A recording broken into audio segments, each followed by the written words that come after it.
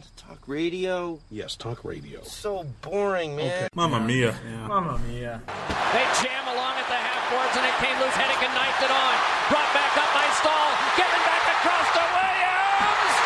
Score!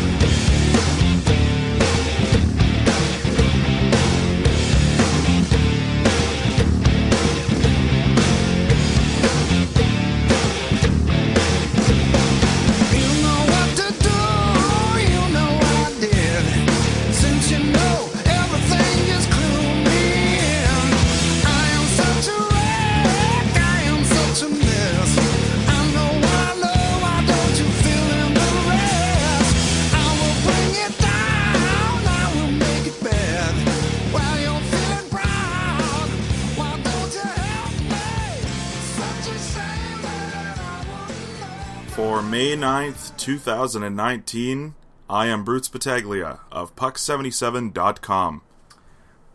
And I'm James Cole. And I write about the St. Louis Blues for Puck77.com, and we'll get to them a little later. No, let's just get to it now. The fucking Blues won Game 7 tonight, buddy. Nice. Good for you. Here we go. That's great. Conference Finals. Weirdest game I've seen in a long time, because it was arguably not a good game for the first three periods, because it was so one-sided. You know, like, if you're cheering for the Blues, it was probably a good game because you're on the edge of your seat and, like, your team just keeps hitting posts and getting chances, and you know what I mean? Like, I'm sure it was cool in that sense. But, like, as an impartial fan, sitting here watching the St. Louis Blues, you know, get shot after shot, and the Dallas Stars have no sign of resistance for, like, a period and a half. They had 3 shots in a period and a half at one point. Yeah. It wasn't good. Then regulation ended. And then the first overtime was pretty much all Stars. And then the second overtime was for sure all Stars. And then the Blues scored. So, like, the Blues probably deserved to win the game. But my reaction immediately, because you were here, I was like, fuck that. Yeah. But, like, the Blues were the better team. It's just, like, they hadn't done anything for, like, a period and a half. Yeah, I mean... You know? I mean...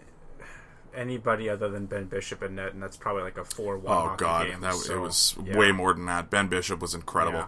Ben Bishop had a season, man. Like, who saw that coming? Because I think, like, I think a year ago, like, I mean, I knew Bishop was going to bounce back, but I don't think to the extent that he did. I don't really know if anyone really saw that coming, other than, like, Dallas Stars fans, maybe Jimmy Nill. Yeah, I don't know. Like, you know? I like him. Like, I think he's a good goalie, but he's had such injury problems, and you know, you're never really sure with him. I guess is how I feel about. He's him. never been bad. No, it's just like he's I been thought not his healthy best years in were that. behind him. Yeah, and then this was probably one of his best years. Exactly, so. Because I think the issue is he actually healthy this year or not? Right. But yeah, so the Blues move on. They're going to play the winner of San Jose, Colorado. I'm going to have to be updating my top 10 Blues teams in franchise history list, perhaps. That's great, buddy. Yeah. They're making a nice little run here. I think that'd be hilarious if the next article you wrote for Puck 77 was literally just you rehashing the last article that you wrote. Like, yeah, it's just like, oh, well, let's update the list. And, like, everyone's just like, is this all this guy does for this website? Is just ranks Blues seasons? Top 10 lists about the Blues. That's it. That's all I got. Top 10 reasons why the Blues remind me of Tom Hanks' character in Castaway. Top 10 shades of blue. Number 1, St. Louis Blue. Yeah, so I don't know. Are you pumped then? Periwinkle. Is that a blue? I think so. I'm not Googling it. No, that's fair. No, I'm pretty pumped. Like, I was definitely pulling for them in this series. Nothing against the Dallas Stars. I just, I've kind of like the Blues a little better. Yeah, you've got more reason to kind of root for the Blues. Exactly. So, I don't know. I think it's gelling right now. They look good. They've got enough right pieces in the right spots. No one's... I mean, like, the offense isn't the best offense of the teams remaining. Their defense isn't the best defense of the teams remaining. Their goaltender isn't the best goaltender of the goaltenders. But, like, each, like, section of their, like, lineup is doing enough to contribute to the point where they're getting the job done. Like, they didn't roll over the Dallas Stars in 4 or 5 games. It took them 7 games and a bit to, get to the conference finals. Well, and on that point too, right? Like the Blues have not played a bad team yet. Like like That's a big thing. usually about it. bad teams don't make the playoffs, but like there are teams that are marginally weaker or significantly weaker than the rest of the playoff teams, and like If you got to pick your first round opponent, I don't know anybody is taking the Winnipeg Jets necessarily. No. So and I wouldn't want Dallas in the second round, really. sure. I mean, like, yeah. There are better teams, Yeah. but yeah. I said it last week. I'm going to stand by it. Like I think the team that won that series is going to the Cup Finals. So I think whoever comes out of Colorado, San Jose, I don't see them beating St. Louis. So. Oh, I thought you said the winner of San Jose, Colorado was going to the Cup final. That's what I said. Yeah, I think that's what you said. Yeah, 'Cause you're firmly on the San Jose train. Yeah, and I mean, like, this is where we differ too. Is like I am complete opposite of you, where I don't think the Blues are capable of beating either San Jose or Colorado. But the Blues have been pretty good so far. So I don't know. It's hard to say. Regardless, the Blues have had an awesome season. Well, sorry, the Blues have had an awesome 2019. 2018 was not so much fun, other than like the O'Reilly trade. Yeah, That was a good day, I guess. That was pretty much it. So, I mean, and like I hate to say it too, but like the Blues made some lineup changes coming into tonight, or from Game 6 as well, but that I think helped quite a bit. And one of them would be that our boy Robert Bertuzzo was not in the lineup, but they had some more mobile defensemen back there tonight, and it showed. Yeah, it did. For sure. Yeah, no, they look good. They're gonna have a nice little break here. They got a couple days off to prepare for that conference finals, and as we prepare for Game 7 of San Jose and Colorado as well. So, Well, isn't that special? Yeah. And just to keep your ego in check, we're gonna do over-unders now. of course, thanks for letting me get real high don't before I get get too real low. fucking well. You know what? Like, we got to keep some of your hot takes in check by humbling you every once in a while, Right. or maybe your hot takes come because we piss you off. Well, I piss you off, and then you just get like extra angry the rest of the episode, and that's why all your hot takes are coming in. You just buckle up for your quiz later. Ooh, that's coming. So. Nice. We're just trying to hurt each other Yeah. tonight. So for those of you who have never listened to the show, and I'm probably going to stop explaining this game pretty soon, shit or get off the pot. If you haven't listened to the show before, just figure it out. I'm going to give James a player and a number and a certain stat category, and he's got to tell me if it's over or under that number. So I'm going to be like, hey, did Miroslav Shatan score 42 goals in his career best goal-scoring season, higher or lower? No, he did not. I don't know. Probably not. But, yeah. So there you go. And then we're just going to do that like 12 or 13 times, and we'll see if James passes. So he needs to get over 50%. So it's out of 13 if he gets 6 out of the first 12. But we'll see how he does. That Miro Shatan one counts, by the way. Nope. That's real. Nope. Your first player for career total points. What did they end up with at the end of their career? I decided to give you a little bit of a veteran special on this one here. So we got a few guys who played a long time in the National Hockey League. A few. Okay. First, career total points. Tony Amonte. Over or under 850 points in his career. For some reason, I think like Tony Monte's got one of those weird final numbers like 899, like he was like 1 point off or something like that. I'm gonna say over. Good pick. He does have a weird final number. He got 900 points in his career. Nice and even. Nice. Yeah. I was actually 1 point off of my guess. Yeah. That's great. Yeah, no, you're really nailing it so far this week. You're 1 for 1, as you seem to always go 1 for 1. I've But been studying. yeah. Just typing in random guys, eh? going through my Darius Kasparaitis. Going through all my hockey cards. Stats in the back. Got it. Nice. Next card. Yeah, Nice. Let's do it. Number 2. Mike Comrie, heir to the Brick fortune. Over or under 475 points in his career? Under. It is significantly under, sir. I was surprised to learn that Mike Comrie only got 365 points in his National Hockey League career. He retired early. So. 2 for 2. Yeah. Look at you. Your final career total point player. Brian Leach. Nice. Over or under 1,100 points in his NHL career? Over. It is under, good sir. 1,028 points for the Hall of Fame defenseman.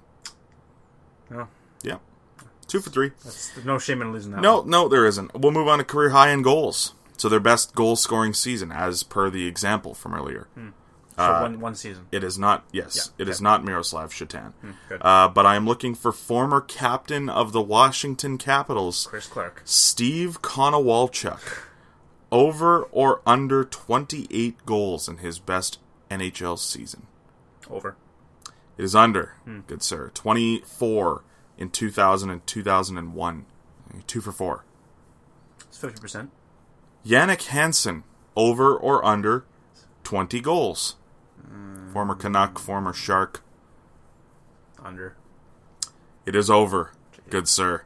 Jannik Hansen had 22 goals in 2015-2016. For what team?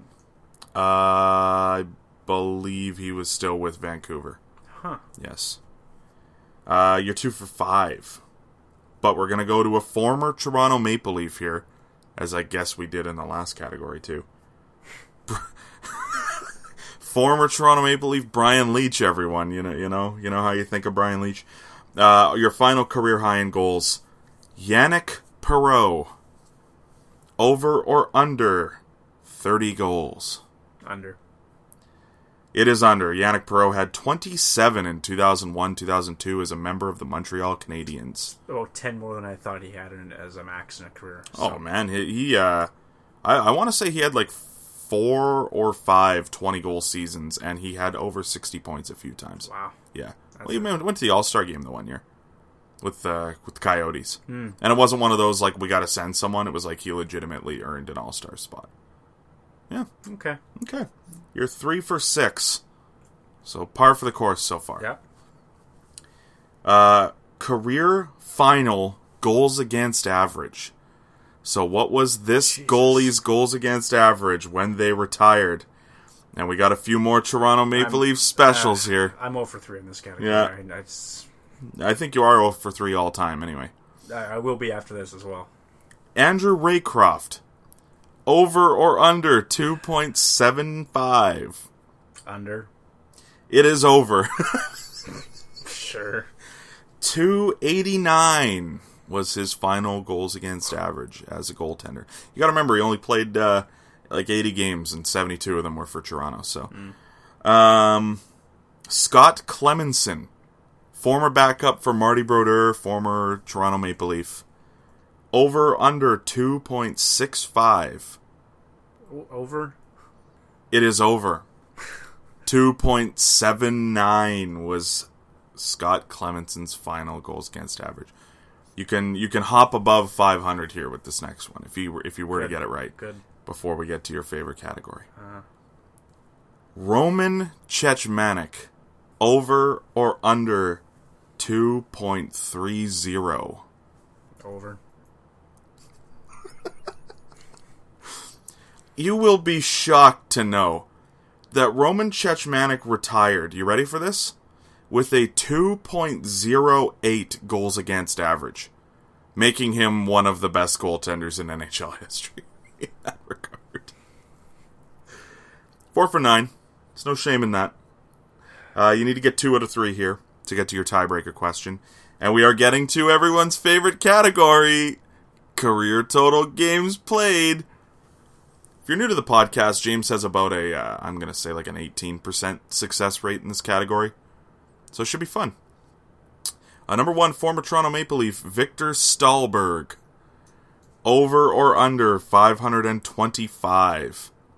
Games? Yes. Under. 488, good sir. It is under. More than I thought he played. He played for like 9 seasons. Yeah, for like 3 games a season. No. Yeah. Hands down. No. I watched them all. Yeah? Yeah, you were watching a lot of the Ottawa Senators in 2015? Check my Victor Stahlberg rookie card before I came over. Okay. Yeah. Number 2. Wes Walls. Over, under 750. Over. It is under, good sir. 607.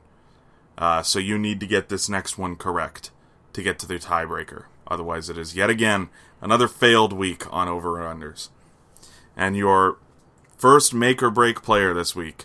Did Ken Klee play over or under 800 games in the National Hockey League? Over.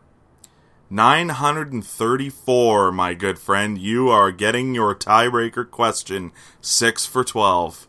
Sorry to disappoint everyone at home. It's okay. It's not too late yet. I know we're all cheering against me, so... Yeah. My question for you as a tiebreaker. Is Glenn Murray, former LA King, former Boston Bruin, a former 40-goal scorer or not? Yes, he is. Glenn Murray has 2 40-goal seasons to his credit. You passed this week, James. I believe that's your 3rd successful week. Womp womp.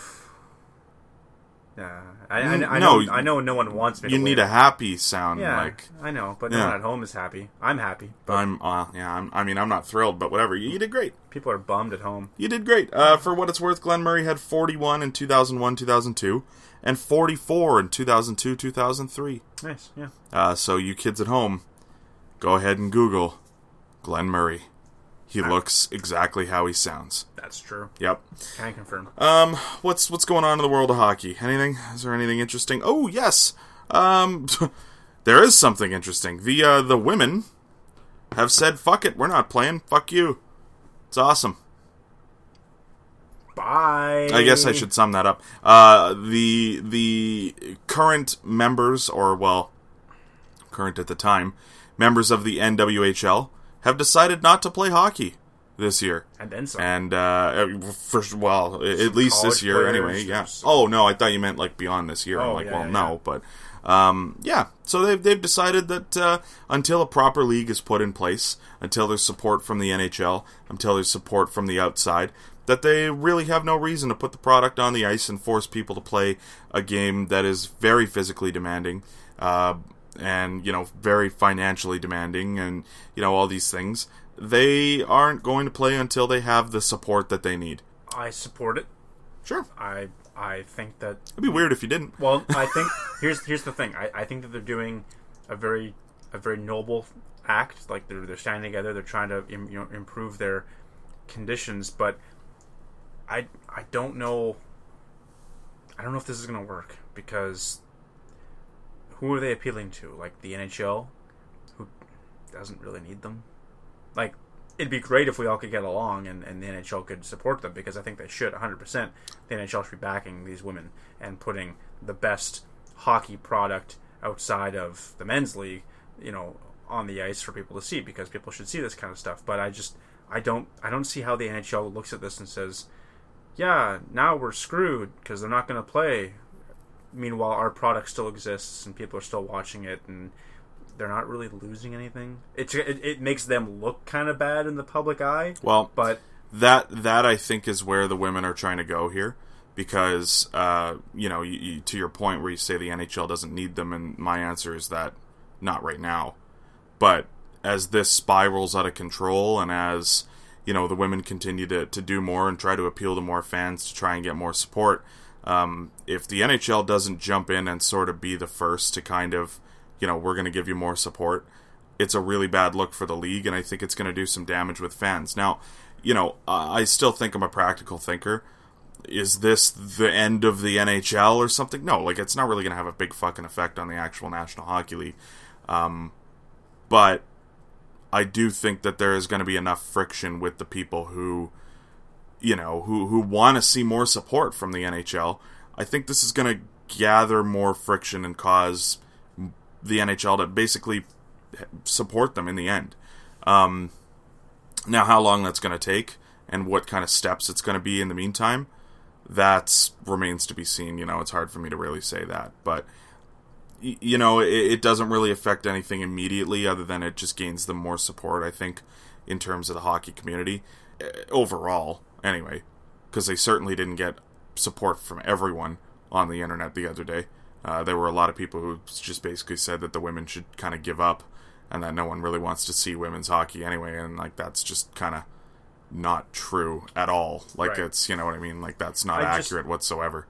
Where does the NWHL go from here? Because if they don't have a league, Mm-hmm. if they don't have players, to play in the league, then they basically have two options: shut down operation, Mm-hmm. and then there's nothing. And then what are you striking for? Because there's there's no end game here. If you've got no league to play in, regardless, all of a sudden now the NHL doesn't have anyone to support, and that's their easy excuse out. Is, well, we would have supported you guys, but ho hum, your league folded, so now we don't have anyone to give our support to. Or the league tries to continue by, I don't know, bringing in replacement players to fill the gaps, and then the quality in the ice just goes down, and then no one's maybe as interested as they could have been if you've got these stars that are sitting out. I don't know. Like, I support them at the end of the day. I don't see maybe I'm missing the big picture here. I see the big picture, but maybe I'm missing where they think that this is going to succeed is all. Because I don't see anytime soon anyway something. Well, it's not a quick fix regardless. Like, there's really... But I think it has to be if you're thinking that this is going to make a difference. Because if you go too long, then the league's either gone or the league's left you behind. So, I don't know. Like, well, I mean, but it depends. It depends how quick you're thinking, though. Like, this isn't something that's going to resolve itself by the end of the month. But this is something that I think, they're probably going to miss a season.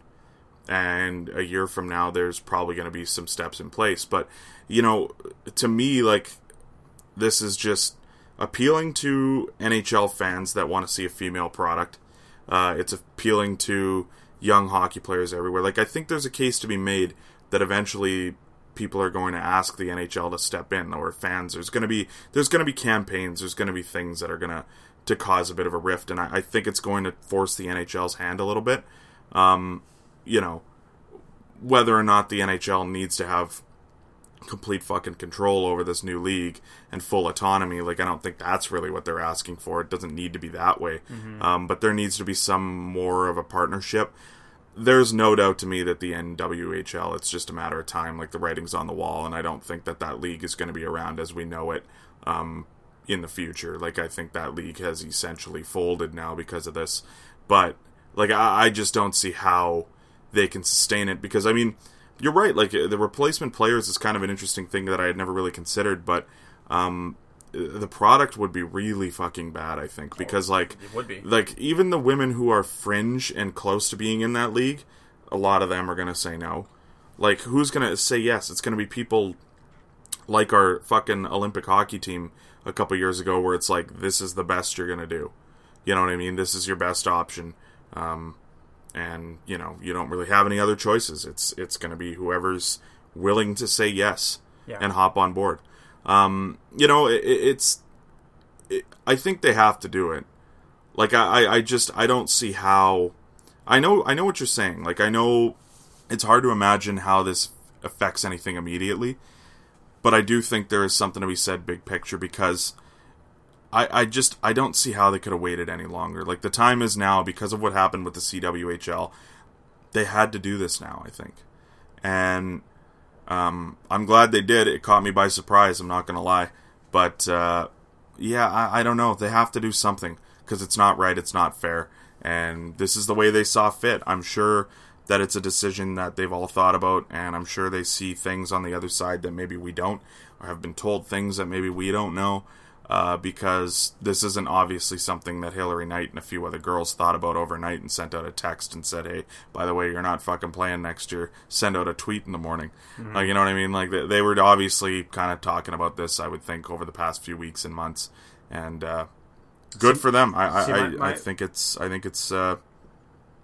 something needs to be done, and I admire the extreme that they took it to. Yeah, something does need to be done, but my fear here is that the process takes so long that we get to a point where the Hilary Knights and the Marie-Philippe Poulins are no longer playing. Mm-hmm. We've exhausted their careers because we've put on this legal battle behind the scenes for so long. I mean, there's some phenom, say, that's 14 or 15 years old. By the time that she's old enough to be a star in a women's league, she's just willing to take whatever comes her way. I just want to play hockey, or something along those lines, right? And then maybe that progress that was being built towards kind of takes a hit in that regard, because the new wave is, less interested in this battle that they didn't fight, as opposed to just playing hockey. So Yeah.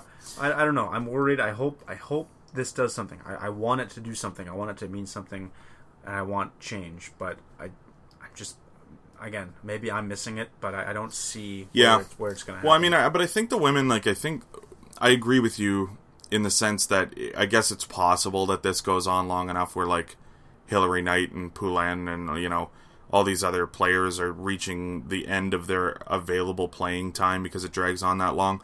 I can't imagine this dragging on for fucking 5 or 10 years. But, like, I think the women who are involved see the bigger picture in the sense that someone needs to do something and they are the major voices, right?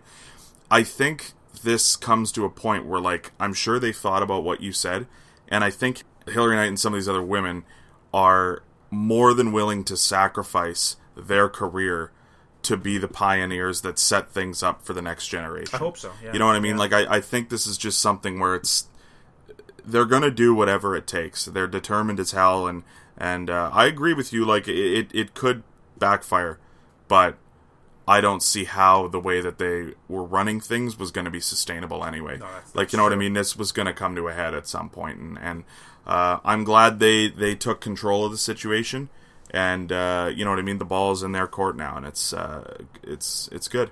Best of luck. It's good. I hope this works. Yeah, because I'd be pretty down to watch a competitive NHL, but for women, like, you know what I mean? I'd be really interested in it, and part of the reason why I have never really gotten on board with it over the years is because those leagues were not sustainable and didn't really have a great business model to try to attract more fans and to grow the game. Those leagues were never going to get any bigger, so now we need to set things up where we can market the sport better, and that's where we're at. So, yeah, good for them. I think it's badass. I think it's awesome. Good for them, and I think it's the beginning of a really, really revolutionary era in hockey. So, should be good. The Vegas Golden Knights announced Kelly McCrimmon as their new general manager this week. If you're not familiar with Kelly McCrimmon, Kelly McCrimmon was the assistant general manager of the Vegas Golden Knights, and now he's the general manager. What's a title? Yeah, so by the sounds of things, I mean, from what I hear, and this is, you know, I'm not gonna say that other people are reporting it, but, like, I've heard, like, certain well-known reporters mention that they have heard this, that Kelly McCrimmon really has been kind of the mastermind behind this team, and he kind of has been the one making a lot more of these decisions than George McPhee, and at the end of the day, it all went through McPhee, but Kelly McCrimmon was kind of the genius behind this team. So the move didn't really surprise me, but I think what was more surprising to me was what went down with Edmonton versus where he's at now.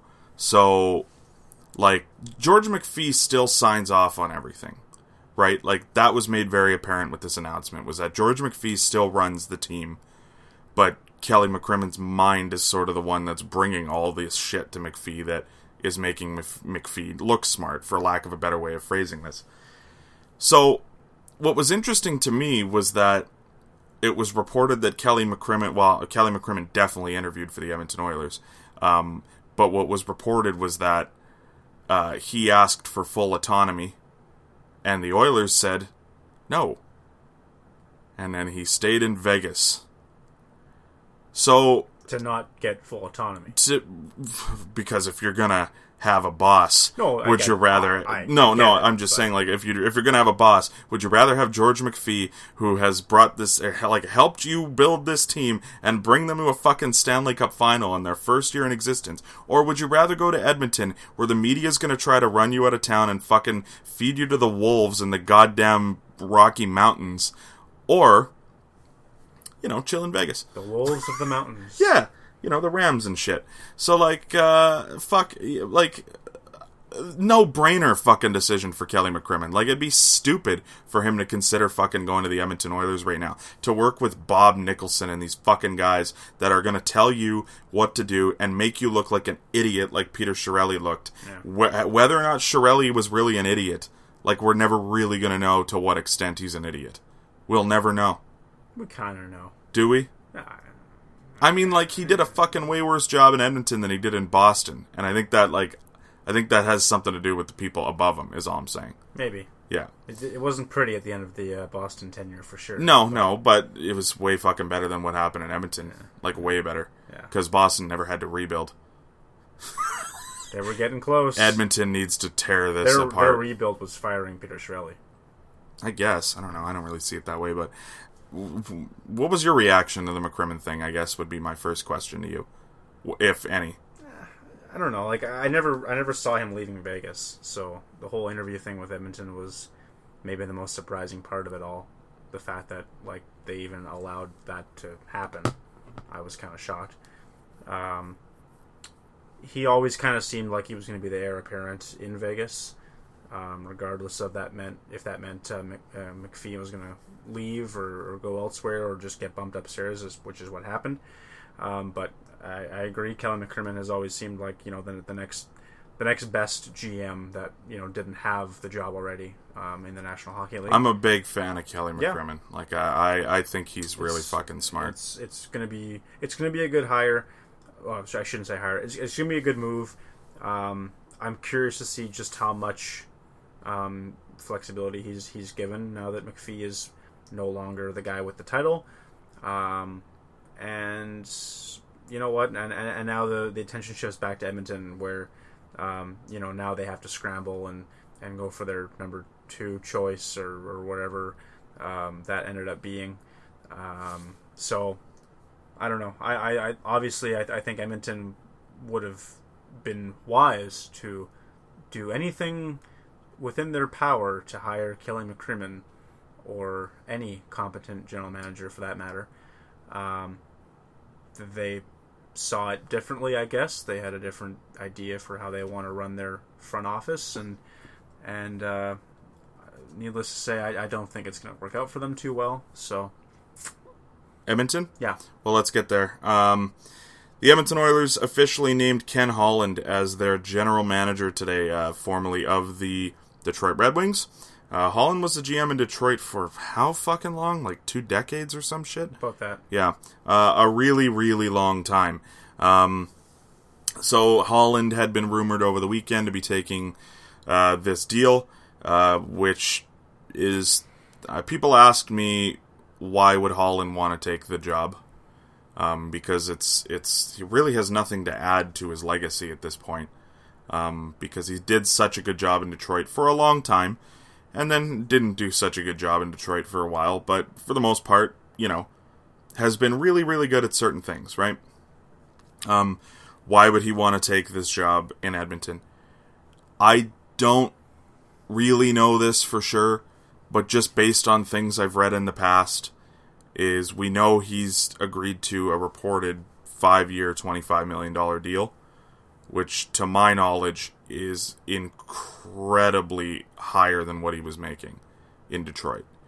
Whether or not that's true, I don't know. But millions of dollars more a year than what he was already making. So, money talks to a certain extent. You know, I think, and we're going to get to Daryl Katz in a second, but I think that Daryl Katz has a lot of things to offer, money being the most important one, but has a lot of things to offer in an owner that is attractive, and it's not like the Ilitch family doesn't, it's just the Oilers' job probably looks nice and shiny, because the nice and shiny arena, the nice shiny Connor McDavid, the nice shiny money from the owner that he's willing to put into the team to help you, you know, succeed and do whatever you got to do. Yeah, I don't like the hiring at all. To me, all they did was hire a Peter Chiarelli with a better legacy at this point. Because, you know, what's the big move that people look at with Chiarelli as being a bad move? I guess Hall. Hall was not a great trade. The Red Wings have not exactly hit a lot of home runs in terms of their trades the last few years. One thing that they really, really made some mistakes with was their free agent signings, which Milan Lucic was reportedly deciding between Buffalo and Edmonton and Detroit. And he took Edmonton because he wanted to be in Canada. But the reports are that Detroit offered him the same fucking contract, and he just went with Edmonton instead. So, if this is the sort of frame of mind, and we're like pro Lucic and pro these sorts of signings years ago, that does worry me. And I'm not saying like he's going to come in and spend stupid money this summer, but like it's not great. It doesn't really look good. Like Franz Nielsen was one of your big signings in Detroit. Didn't work out. I'm a little concerned about the direction he wants to take it in, considering it's still Nicholson, it's still McTavish, it's still fucking Kevin Lowe's probably there. I don't even know. Like, it does worry me. I don't love it. It's not a forward-thinking sort of hiring, I don't think. I'll say this much. I just breezed through a few of the recent Detroit Red Wing trades. I think Ken Holland has a pretty good eye for making trades.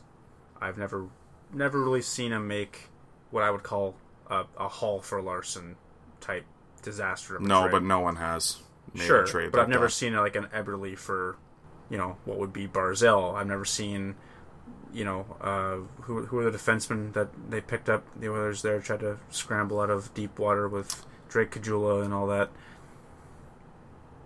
Who's the defenseman that hit McDavid? Manning. Like, you know what I mean? Like, Do your homework, James. well, I mean, these players are so bad that you can't remember their names. Then there's a reason that you shouldn't be trading for them. So, but no, so what I'm saying is Ken Holland is a more competent trading general manager than what the Oilers had.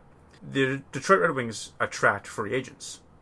They also attract, players that other teams are interested in, and you could make the argument that anybody would have given Franz Nielsen the money that Detroit ended up giving him, and they were just the team that got the opportunity to do it. So it looks bad, yes, I agree, but that only lets other general managers off the hook because they avoided a mistake that they were going to make anyway. So yeah, my point though is that if he's going to be dipping his feet into the free agent market, Edmonton is not a team that should be dipping their feet into the free agent market, and Detroit definitely wasn't at the time either. that's where I was heading, though. Like, Edmonton doesn't get the same kind of interest in the free agent market as Detroit does. So you're a certain number of the players that Didn't. I don't know about now, but no one wants to live in Edmonton for 7-8 months. to play with Connor McDavid with a owner that's willing to spend money, and you know what I mean? Maybe. Or would you rather go play in a fucking right beside Flint? If you're comparing the two teams strictly, then sure, I get what you're saying. But in a 31, soon to be 32 team league, there's lots of options for these guys now, and I don't think Edmonton's too high on anyone's list. So Detroit has a prestige factor. Not right now, about but it. probably in the grand scheme, I would say they are. Maybe. Yeah. I don't know. They'd have to make some big changes if they're going to be. But that's what I'm getting at, is they didn't make a big change. Like I like all they did was add a new voice to the old boys club. To me, this hiring is just avoiding a PR nightmare by hiring certain other members of the old boys club. Like, you could have done one of two things. You could have blown up the front office, got rid of all these fucking Nicholsons and all these guys. Like, just because these guys have had success in hockey in the past, it doesn't mean that they're going to have success in the future. And just because they're not going to have success in the future doesn't mean that they haven't been brilliant hockey minds in the past. Like, you're allowed to be really, really incompetent at your job now and still have a legacy at that job. If you're not willing to adapt and move with the sport, then you can't be involved in sports. Sports is literally just constant and evolving. If you're not willing to learn new things, you've stopped doing your job, to quote Mike Babcock. So, to me, Nicholson, yeah, he ran Hockey Canada, he did a decent job, but that doesn't mean he knows how to run a National Hockey League team. Sure. Same goes for Kevin Lowe. Same goes for McTavish. McTavish was a decent GM for quite a while, and a coach, and he's not competent anymore. These guys, for whatever reason, even if they know what they're doing, they're such bad influences on each other that I don't think it helps. I don't see Ken Holland being the most progressive thinker. What I will say is he does seem to have the work ethic that I don't know a lot of GMs have, and I like that factor. Because if they're going to be building through the draft, Ken Holland's going to have a lot to do with that. If he's going to put in the work on all these kids, these prospects, I think this helps them. I think this helps them draft, but I'm worried that isn't the direction that the team's headed in. Is more of a rebuild, think through the draft sort of thing. I think the Oilers are going to try to force this and get it right immediately, and I don't think Ken Holland's the guy for that. I agree that Ken Holland is probably not the right guy to be hiring at this stage of his career, especially if you've got an upcoming team that you're trying to rebuild and bring back to glory. I do think that there's something here in terms of, if you're not going to clean house, if you're not going to get rid of all the old boys upstairs, then why bring in some 30-year-old that they're not going to listen to anyway? You may as well bring in a guy like Ken Holland, who actually may carry some weight in those conversations, who those guys may look at and say, hey, you know what, this is Ken Holland. He was great when I was great. He was better than me now, or he was better than me then, he's better than me now. I'm going to listen to him and maybe take his advice, and maybe it works out for them in that You're regard. not wrong, but my concern and my point is that I don't think what Ken Holland's going to have to say is much different than what Bob Nicholson and all those guys think already. Like, I don't think that some guy coming in and spewing the same bullshit that you're spewing and fucking feeding off your ideas and telling you that everything you've been doing is great and you're so damn close. It's not what this team needs. This team needs a fucking sort of a tear down as best they can, with still leaving like Draisaitl and McDavid obviously in place if you can. I think McDavid will stay patient and not fucking panic too much as long as he's hearing they're headed in the right direction. And I think Ken Holland can talk him off the ledge. Like, I think that is one valuable thing about Ken Holland, but I do think eventually that this doesn't go well. Yeah, and it could You know be what a I mean? stopgap. We don't know. Yeah, like, it may buy you a little bit of time, but if that's what you're trying to do with this hiring, you're going to lose McDavid anyway. Yeah. You know what I mean? It doesn't make a lot of sense to me. So, it is what it is. Now, I do sort of want to attribute something to this hiring as well. A kind of a bizarre sort of story that broke out today is that, did you see the press conference? Didn't see the press At all? conference, saw the headlines, don't know the So, specific details. Ken Holland sat down at the table, and had the press conference today with Edmonton Oilers owner Daryl Cates. And it was a really weird day because, like, you're watching the press conference and you're trying to listen to what they're saying, and all you can think about is, what the fuck is wrong with Daryl Cates? The guy sitting at the table today did not look like Daryl Cates. And so a news story broke later today that apparently the Oilers owner has been battling a potentially life-threatening infection over the past few years. So first off, like, I like Daryl Cates. I'm not saying he's done an amazing job with who he's put in place in Edmonton because, again, I strongly disagree with the management team that's there. But I think there's something to be said for what Cates did to bring that arena to the rink, or bring that arena to the city, because I'm not so sure how healthy the Edmonton Oilers would be right now if they were still playing in Rexall Place with all these other issues going on. Like, the fact that they have a state-of-the-art, and I've been there, like, it's a fucking beautiful rink. The fact that they have that, it helps this a little bit. It helps attract free agents. It helps attract, fucking Ken Hitchcock and things like that. Like, it helps. I do sort of wonder how involved Daryl Cates would be if he were healthy and if a lot of these people would still be there. Because there was a little bit of a discussion today where, like, I think Cates made a comment even that he said he hasn't been around the team quite as much because of this, which is fair. The dude he doesn't even look like the same guy. Like, it was scary, honestly, to see. I really felt bad.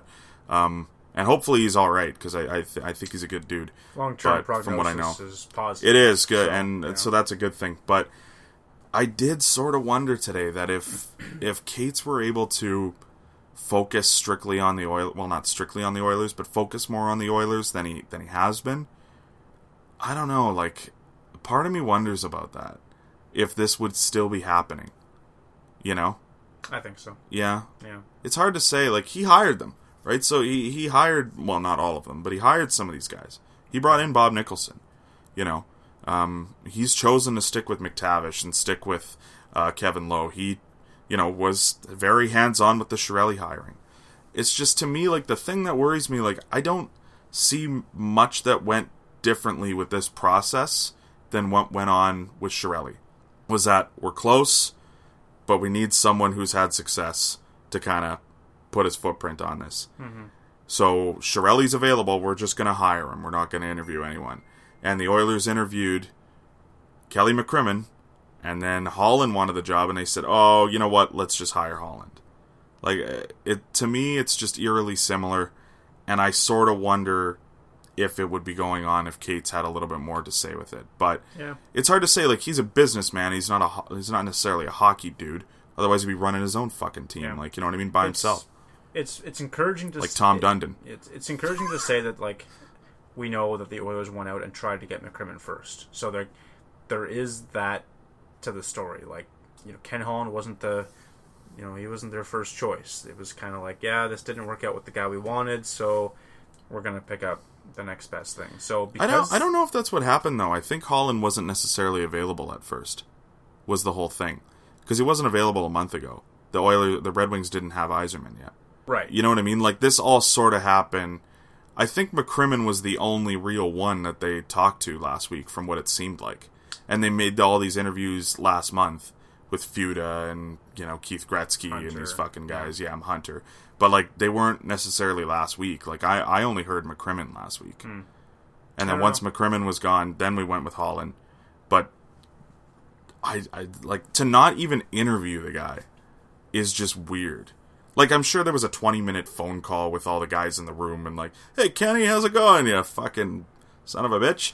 And you know what I mean? And then they're like, all right, we'll go have beers. And then they hired him. But, like, yeah, I don't, like, it didn't sound like it was a formal interview. Probably not. No. No.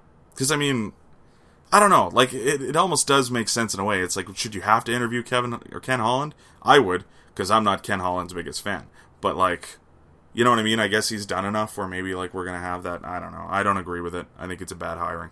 Maybe Ken Holland called the Oilers. Ooh. Even worse. Like, that's even worse if they didn't fucking pluck the dude. Oh, man. I don't know. But anyway, basically all I'm saying is I want it to work out in Edmonton, because even though I bash them every week on this fucking podcast, the Oilers were my second favorite team growing up, man. Like, I'd watch the Leafs, and then I'd watch the Oilers. And if the Oilers weren't on and it was the Flames, sometimes I wouldn't watch. Or the Canucks, I wouldn't watch.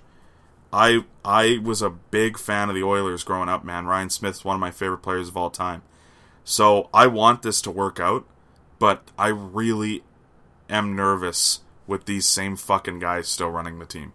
So I wish Ken Holland the best. I do wish all those dudes the best. Like, I do like Craig McTavish. I just think he's past his prime. Yeah. I like Daryl Cates. I wish him the best with his recovery for sure, because it seems tough, but I have my doubts. We'll see. They got Connor McDavid, so for now, for now they do. The Carolina Hurricanes are cool. That they are. The Hurricanes swept the Islanders. Good call. Did you make it too? Did we both make that call? Yeah. Nice, Nux, man. Nice. Right on. Nice. We're 1 for 20. This is mint. I'm loving it. I trying to avoid being a bandwagoner here, but I love it. I'm loving it. I was playing Chell against Mike Wern last night. We were up drinking pretty late, because, I'm a professional. And, I meant just professional, like, yeah, never Drinker? mind. No, that's actually not what I meant, but it did sound that way, so whatever, who cares. I was playing Chell against Mike Wern. We had a best-of-3 series at like 5 o'clock in the morning last night, and I swept them as the Carolina Hurricanes. Get your brims out. Yeah. Nice. So they're just rolling. There's something. Yeah, like I don't get it. So that's cool. The reason I wanted to talk about this though was like to just sort of reflect on, I mean, A, how wrong we were, but B, like just how hilarious it is, like the course of this season for them to get to where they are. They spent not even 80% of their cap, and they got here. Their owner came in and said, so like Tom Dundon comes in, says that he's gonna like have full control over the team, and we're like, okay, that's probably not good. And he's like, yeah, I'm not gonna interview anyone to be the GM. It's just gonna be Don Waddell because he's already here and I'm already paying him. And then like everyone's like, well, Don Waddell ran the Atlanta Thrashers into the fucking ground. How's that going to work out? And then, like, what did Don Waddell do? Oh, he got Nino Niederreiter for free. Did he make the Hamilton trade? I think Dundon made the Hamilton trade. But, like, I think Waddell was in office when the fucking Hamilton trade happened. Maybe. You know, so he did that. We're going to, hey, oh, by the way, I know we're already paying one of our goaltenders $4 million a year, but we're going to sign Peter Mrazek and claim fucking Curtis McElhinney off waivers and have 3, you know, really bad goaltenders on the roster. And then what happened is as everyone saw coming, Peter Mrazek turned into like a .920 goalie, and fucking Curtis McElhinney's the best backup in the history of the NHL apparently now. And what's he going to do? He's going to hire a head coach who has no head coaching experience, has no coaching experience, and we're just going to be like, yeah, you know what? He's going to be the guy because he played for the team. While firing the guy who played for the team, who used to run the team, and now you have to pay him to not run the team. Yeah. It sounds real bad, folks, because like no, this sounds worse than what the Edmonton Oilers did. Yeah. But except it doesn't. Well, no, it kind of does. Does it? The Oilers traded Jordan Eberle for a paperclip. I get that, but like you could kind of see what they were trying to do. And could you? And you can. Because maybe you're part of that. Maybe you should be in the old boys club in Edmonton. Then. I'm not saying it worked. I'm just saying like, hey, we're going to have to pay Connor McDavid all of our money someday. We can't afford to give part of that money to Jordan Eberle, so let's try to get something cheaper. Right, let's give it to Milan Lucic. And like credit where it's due, Strome's not looking too bad these days. So like obviously there was something there. You know, in terms of what they thought they were getting back, it just never materialized. And at the same time, they're spending money. They're trying to win. They're near the cap. The Hurricanes were just like, nah, we're not going to pay anybody. See, but man, like the Hurricanes are more in tune with, I think, where the league is headed, and that's you don't necessarily need to pay out the ass for guys who were successful on their old teams. You need to pay for guys who are going to come in and be successful, and the data points that they're going to fit into your system. And the Hurricanes have one of the best analytic departments in the NHL, and it's working for them. I think there's something to be said for, like, don't get me wrong, they're going to have to pay these fucking guys. Like, Sebastian Aho is going to get $8.5 or more million a year moving forward, probably. Like, you know what I mean? Like, some of these guys are going to get paid. Lucas Wallmark's got to get paid. It is what it is, but like, man, they haven't. I'm saying the Hurricanes haven't gone out and made a stupid free agent signing, other than Scott Darling, and that was under the old regime. So, like, to me, this is great. Like, you know what I mean? Like, I think they're in a great position to just sort of roll with this moving forward because they haven't done anything stupid. Don Waddell's winning GM of the Year, isn't he?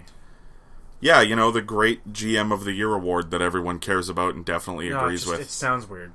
Just say it out loud. Try it. Say it with me.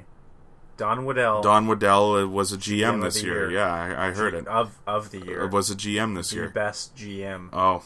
Better than every other GM. See, now, I don't know how you could give Don Waddell that award, though, considering the fact that David Poile is the winningest GM in the history of the NHL.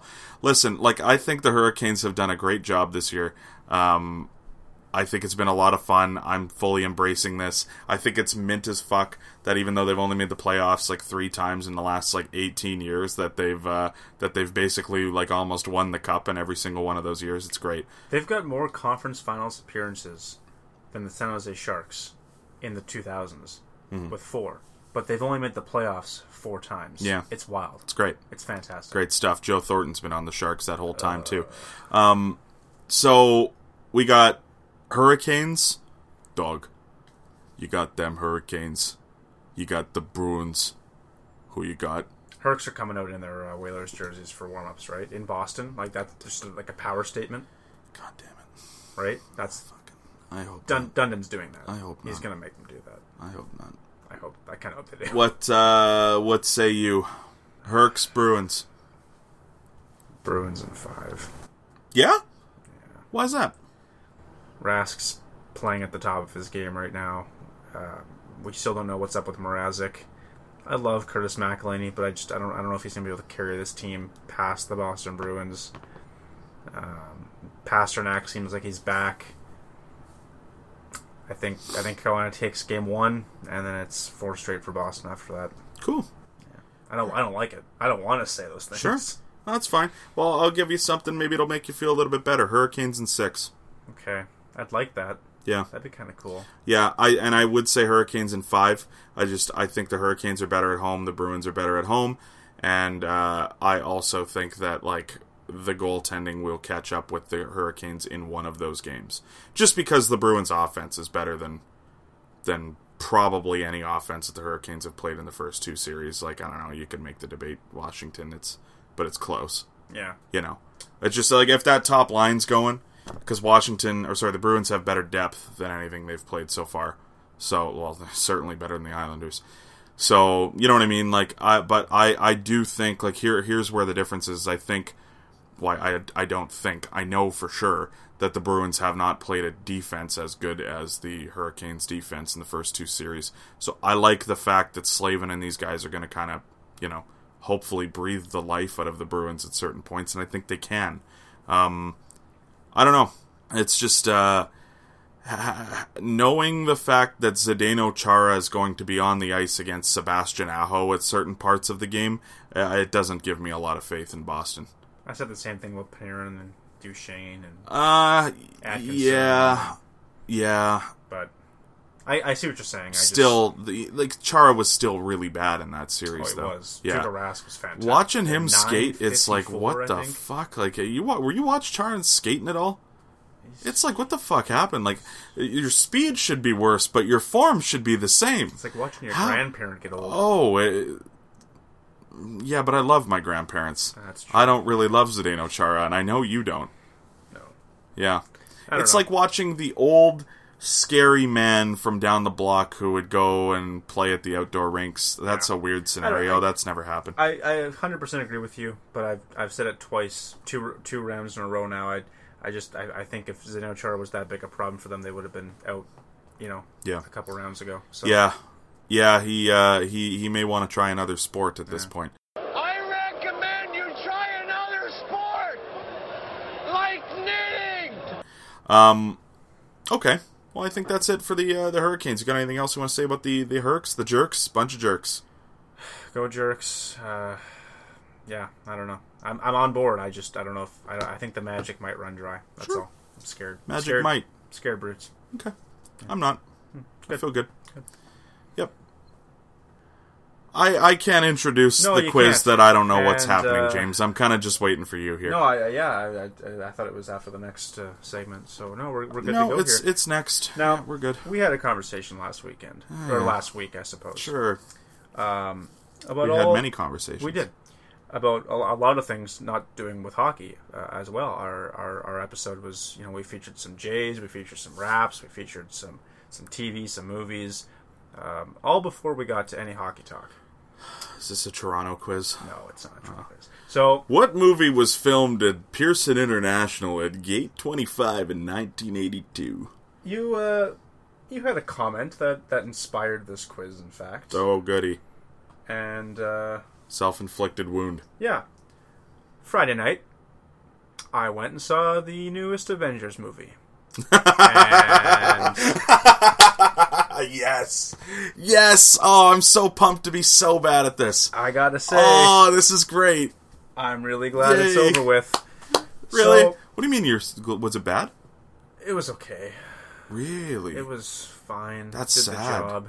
That's sad, because I cheer for that. I still want you guys to have a good time at these movies. Yeah. I just don't give a fuck. But it was impressive, what they did. It's just, again, Sure. it was I would have taken it a different way. I thought there was a better option to run the story. But I'm not the guy writing the story, so whatever. They did it. It seems to be making some money. No, you're not.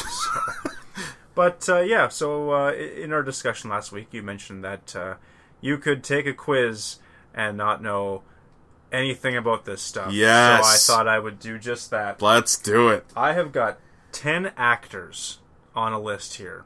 Okay. And I'm going to give you the name, and you're going to tell me whether or not they have appeared in one of the Marvel Infinity movies, the 21 films from the series.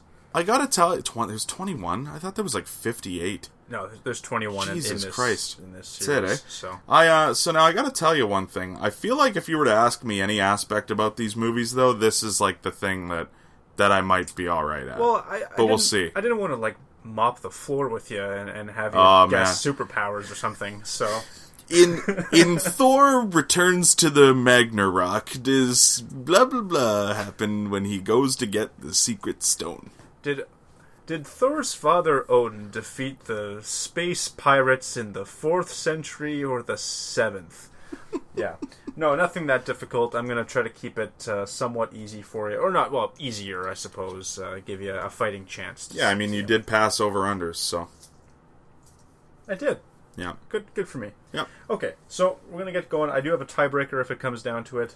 But we've got 10 names. It's a yes or no. Number 1, Glenn Close. No. Glenn Close plays Nova Prime in Guardians of the Galaxy. Oh, you know who I was thinking of? Helen Mirren.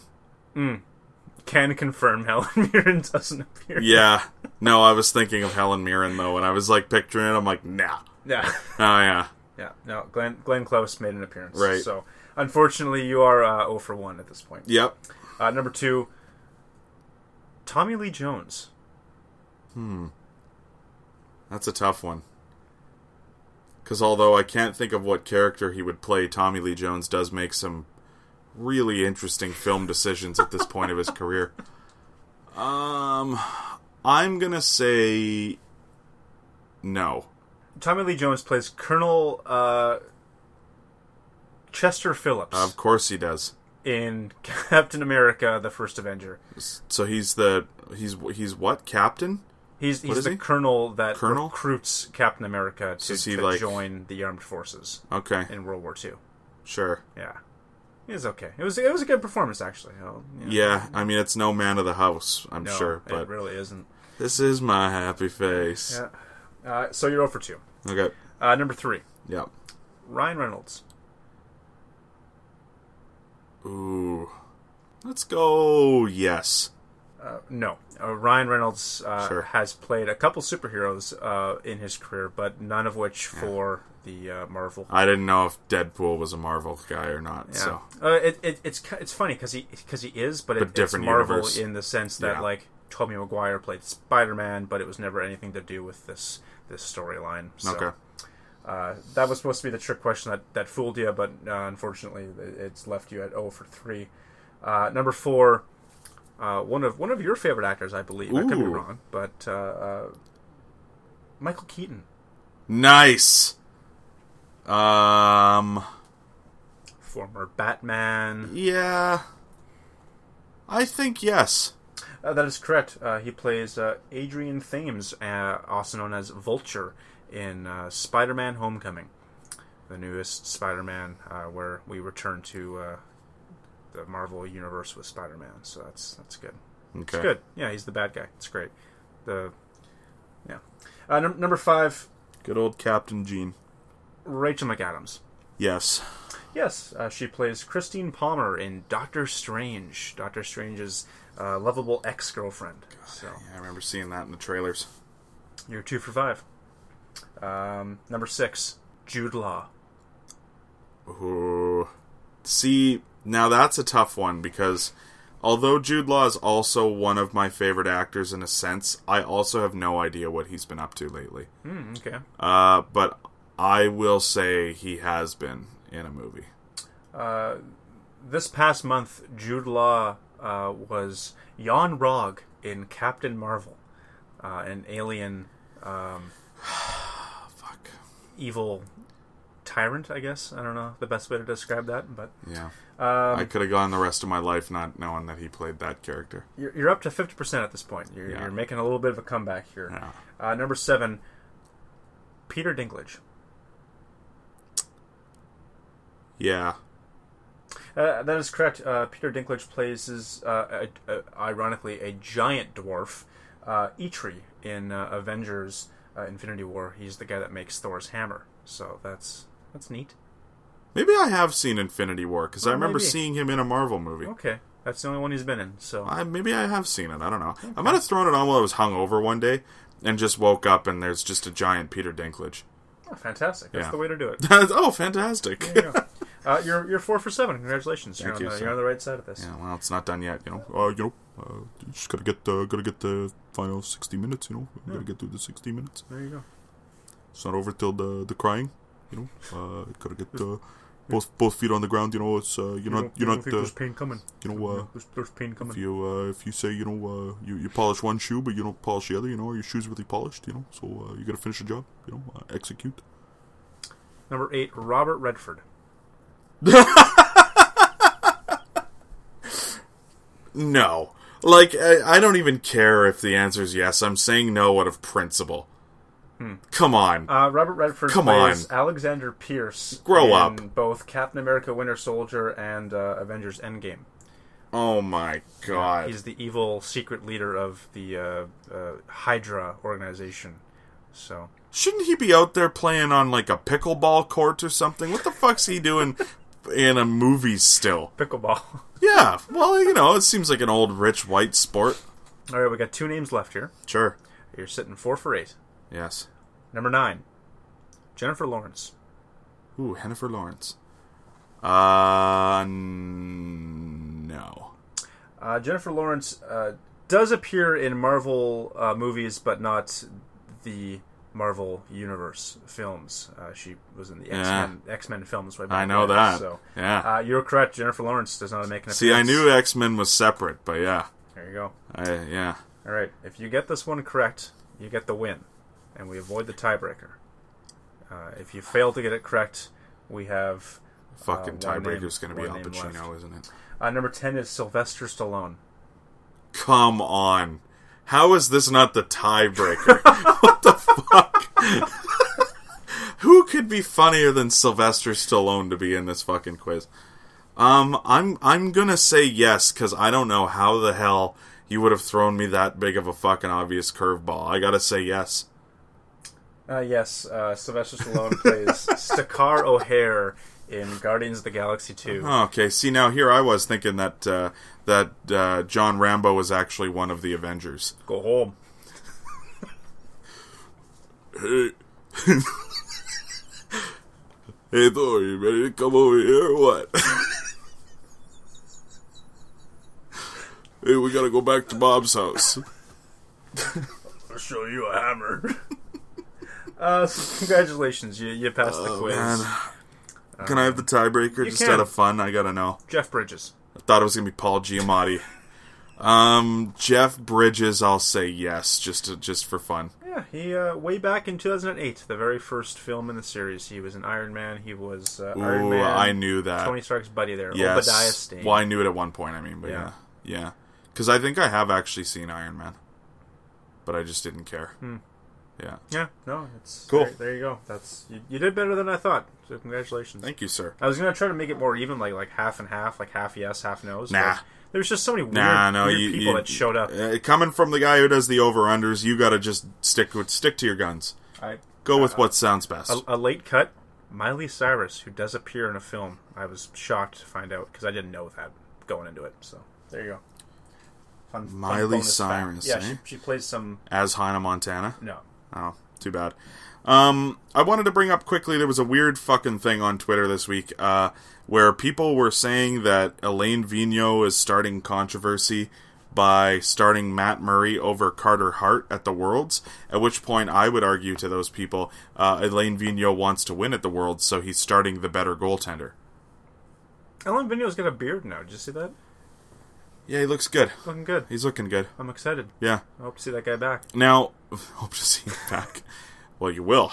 Well, winning, you know? Like back at the Oh, top. okay, I don't back want at to the see top. him, like... Now, just quickly while we're on the topic of Elaine Vigneault, the Flyers also announced Mike Yeo and Michelle Therrien as assistant coaches today. Power move. This Triforce. is weird, eh? Something. I just, I don't know, man. Like, How comfortable are you if you're Alain Vigneault? Oh, they brought in 2 guys that have done this job before? well, I think it's weird because even though, Therrien's had success, Yeo's had success, and, I wouldn't necessarily hire them to be a head coach now, but you can make the argument that they're both 2, really good coaches, right? In the grand scheme of things. Just because they're really good coaches doesn't mean that they're going to get along with Alain Vigneault or with each other or like. Didn't Vigneault coach under Therrien? Maybe I in thought he Montreal. coached- Yeah, I think you he could be coached right. Under Therrien. So say that's a thing though. Where does Mike Yeo fit into all this? I don't know. Weird. I mean, he was hired by Chuck Fletcher in Minnesota, so there's some familiarity dear there. God. But Fucking old boys club, man. It's everywhere. I don't know. It's an infection. Epidemic at this point, the fucking old boys club. Except for Toronto, it's the young men's club. one day we'll be the old man's club. First off, like, we talked about Vigneault, but just, like, do you think it is, like, bizarre to kind of bring those guys in, or No, I like you think it. it's alright? I think Yeah. it's fine. It's just, it's weird, eh? Like, I don't know. Like, we've seen head coaches move to assistant coach jobs before. It's just, I don't know. I don't know why Therrien is, like, there. I sort of get Yo. I don't really understand Therrien being part of that, but I think at a certain point, like I'm sure Therrien like auditioned for the position. auditioned. Yeah. Auditioned, eh? He came in with a fucking cape singing Sweeney Todd. The Demon Barber of Fleet Street.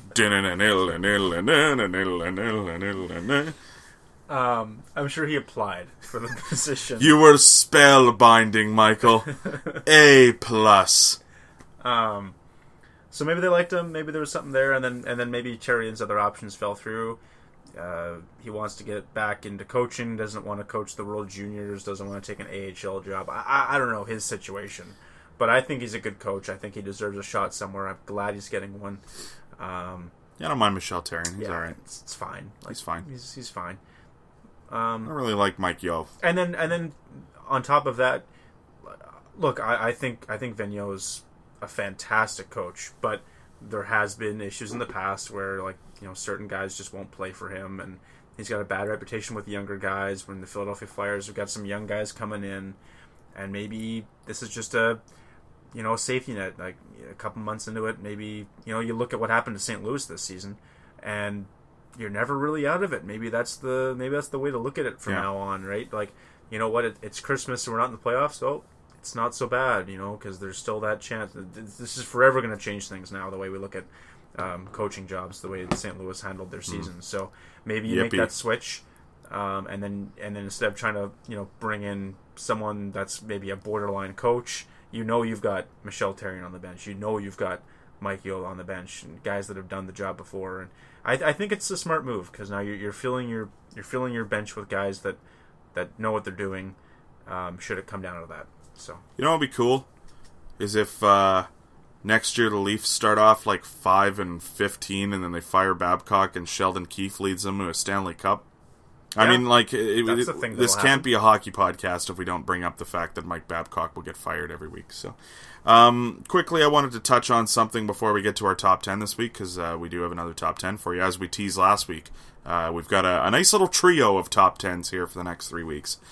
But I did want to touch on something because you didn't have an opportunity to talk about it last week. It happened after we put the episode out, or, well, between putting the episode out. Was with the passing of Jason Botchford of The Athletic, of TSN's That's Hockey, as well as the Provies, the old province. I was curious if you had any thoughts, if you had anything you wanted to share about Botch, really. I mean, like, I'll say this much. I took a listen to last week's episode, didn't know that you had that beautiful intro prepared. I think that was a real nice touch. I don't think I could have said it any better than that. Beyond what you alluded to last week, just that Bosch was one of the most genuine, down to earth hockey guys that was covering the sport. He always had time for not only fans that wanted to reach out and touch with him, but aspiring journalists, like guys that are gonna one day take his job, or compete for airtime or readership, or likely have a or, take that he is definitely going to exactly to disagree with. Yeah, and that's all you've been hearing the last few days is just how much he influenced so many people, and always had time for anybody that had a question. He's just a real dude, eh? Like, yeah, I it goes think, beyond the hockey.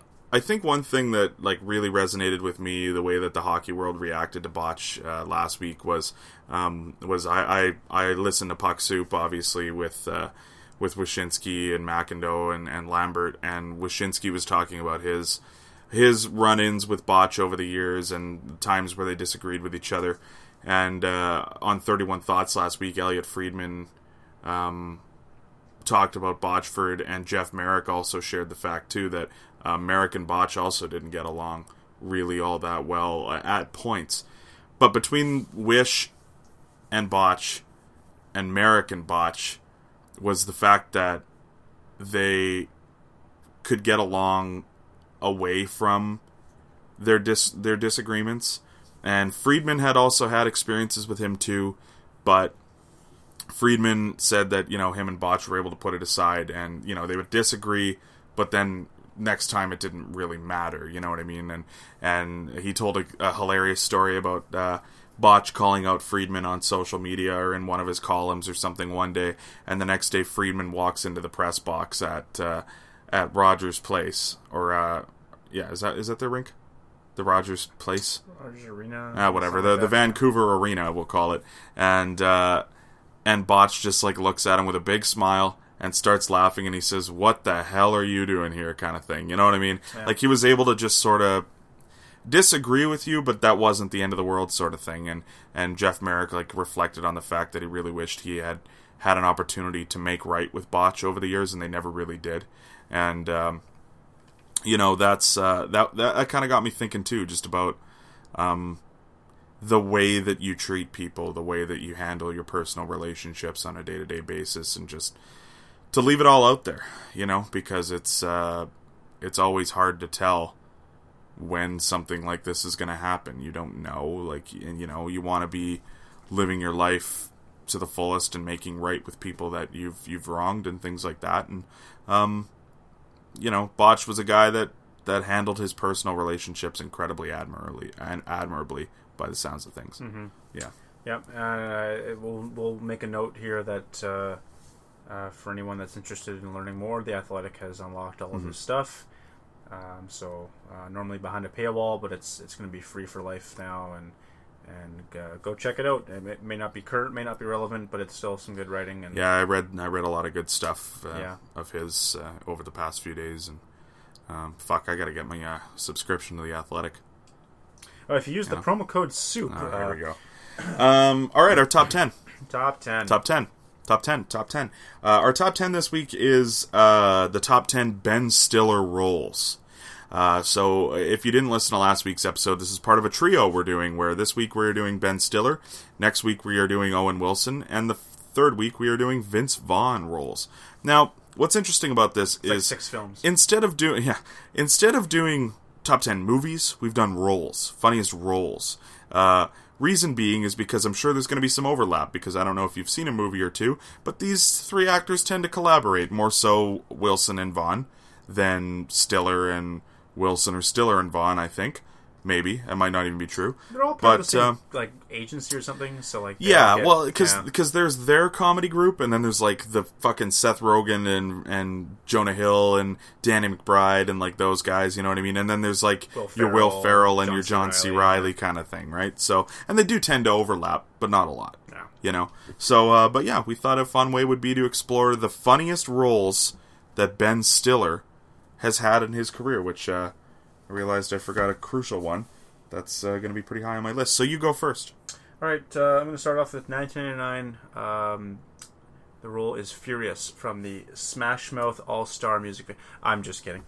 Of that, he does appear, though. Number 10. Yes. Josh Kovacs from Tower Heist, 2011. Okay. Yeah, I don't know. I quickly realized that there's 8 slam dunks, and then everything else is just kind of equal. Sure. So, I don't know. I didn't mind this film. It's a little later in his career. It's the newest film I have on my list.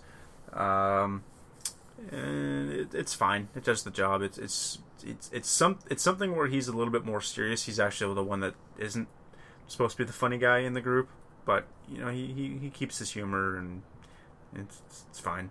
It's good enough. It's number 10. Good enough. Yeah, it's good enough. It's number 10. What a beautiful tribute to our good boy Ben Stiller here by being all the home runs. It's Jesus Christ. Well, okay. here's where I would disagree. My number 10 is Sam Sweet and Stan Sweet from The Cable Guy. If you have not seen The Cable Guy from 1996, it stars Jim Carrey and, Matthew Broderick and, just, like the boys.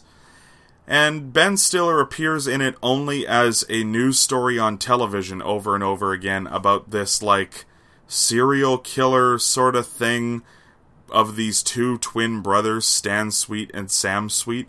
And every single time they show them on the TV, it's just like Ben Stiller being one or the other brothers. It's fucking hilarious. It's just an ongoing gag. I'm not even sure Ben Stiller has a line in the movie, but it's absolutely hilarious. Like, just watching him just stand there and sulk and be crazy. It's great. Yeah, it's Yep. fantastic. Yep. Yeah. You're number 9, sir. Number 9, Larry Daly, Night at the Museum. Okay. Yeah. I enjoyed this film just because it's kind of one of those... You're probably a big Zookeeper guy, too, aren't you? No, never seen it. It's kind of that childish idea of what goes on in the museum once the lights go out, and he was I think he was the right guy for the role, and he kind of ran with it. He is the right guy for the role, I'll give you that. You know what? And hey, the film also features a Academy Award-winning Rami Malek, who plays the Pharaoh. So, there you go. Go for Rami. Sure. No, don't. Sure. My number 9 is Tommy from Friends. Ben Stiller appears in Friends. See, I didn't include TV shows. That's no roles. Yeah, Just no, roles, buddy. Yeah, I was thinking film, okay. But yeah. Well, would you put Tommy on your list? Oh yeah, yeah. Josh Kovacs was number 10. You paying attention here? Yeah. When you mentioned that, I was like, has he only seen 10 Ben Stiller like things? Like, whatever. I mean, yeah. Well, I mean, you're more of a Friends guy. Maybe you'll sum it up. Oh. Well, Oh, shit. Oh. Yeah. I thought maybe there was going to be the episode Friends is on right now. it's titled what The Screamer, I believe, is the title of the episode. I believe so. And he's dating Phoebe, if I'm not mistaken. Yes. Yeah. And so whenever he's around Phoebe, he seems like a normal, nice, charming, kind of down-to-earth, simple guy that you'd want to end up he's with Prince in Charming. New York City. Yeah, he's Prince But Charming. whenever Phoebe leaves the room and he's left with the rest of the Friends gang, he turns into He's insane. a screaming maniac He's insane. who berates each and every one of them to some degree until finally at the end of the episode Phoebe walks into him during the act and ultimately ends the relationship then and there. But his ability to just flick a switch and just go from mild-mannered, home guy to total mental case is fantastic. Uh-huh. Yeah, definitely would have made my list if I was thinking big picture here. Yeah, man. So. It's all good. Yeah. What's your number 8?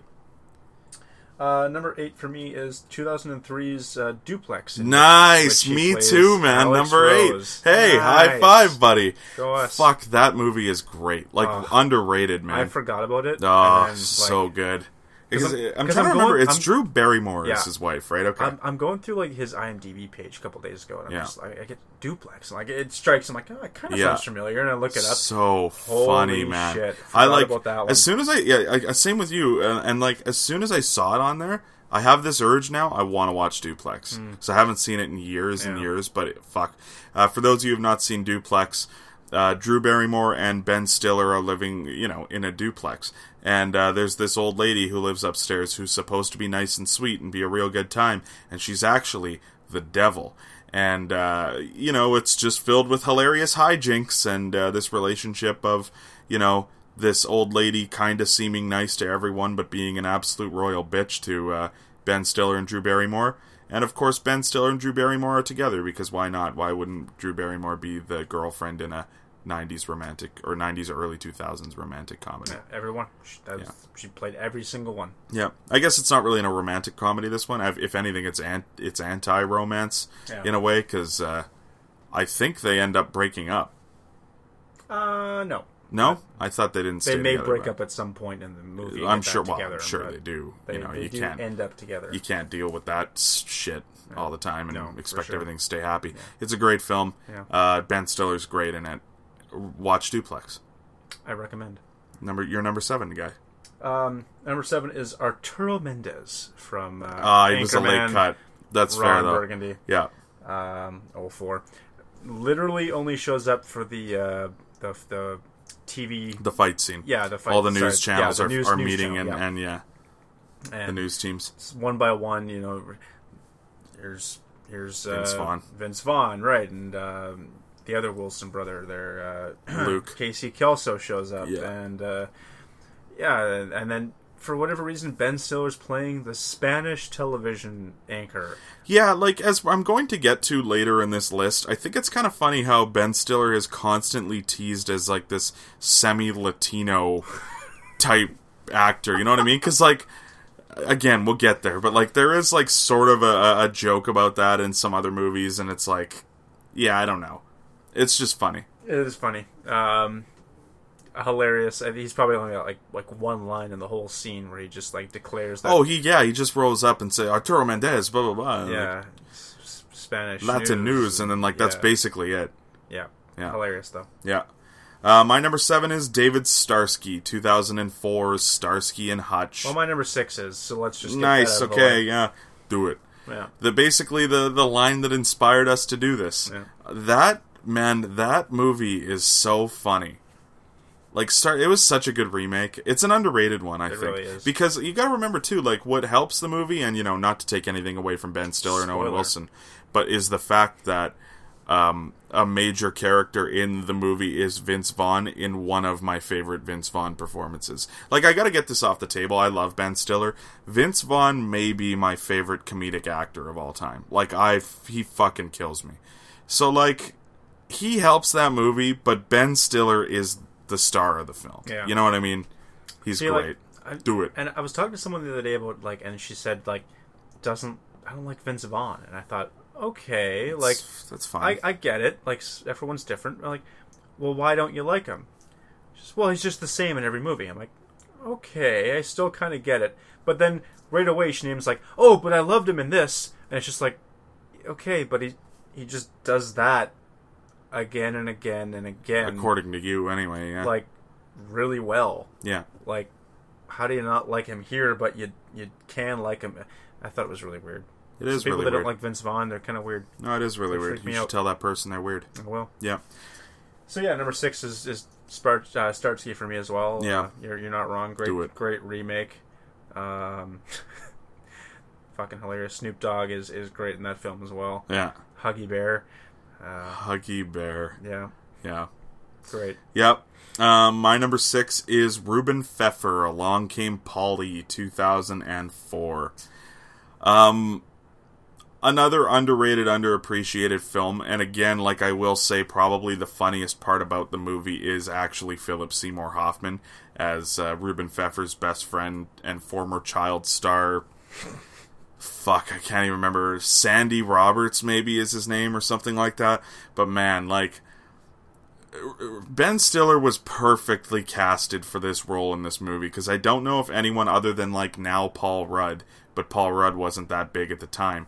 Like, Ben Stiller was Paul Rudd just before Paul Rudd kind of thing, right?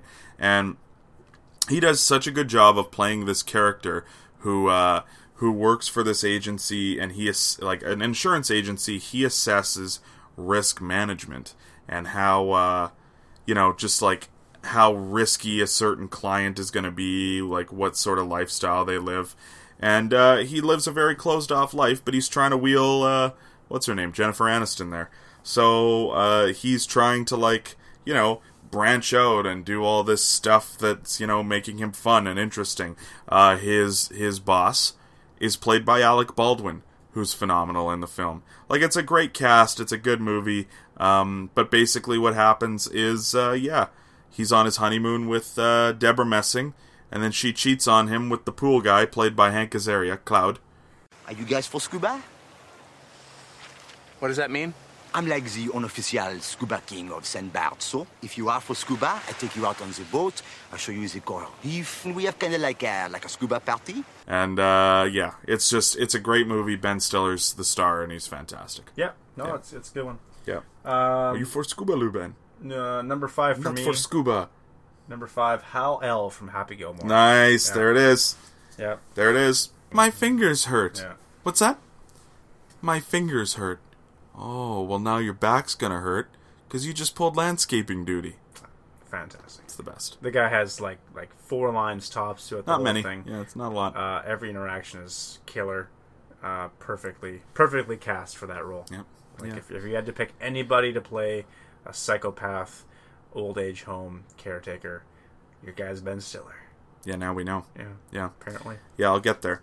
My number 5, and maybe a little, should be higher on the list, I think people would maybe argue, but it is what it is. My number 5 is Derek Zoolander of Zoolander, 2001. Honorable mention, I guess, goes to Zoolander 2, but I preferred Zoolander, as I think most people did. His exchange at the graveyard when David Duchovny, former male model, is trying to, tell him that there's a conspiracy to, kill the Prime Minister of Malaysia and all this stuff. And he explains to him why they're using male models, and then, Ben Stiller just looks at him dead in the face and goes, "But why male models?" Are you serious? I just explained that. It every time just kills me. I've got the black lung pop. It's classic. He does such a good job of playing this brain dead male model. It's great. Yeah, it's great. Another underrated Ben Stiller moment.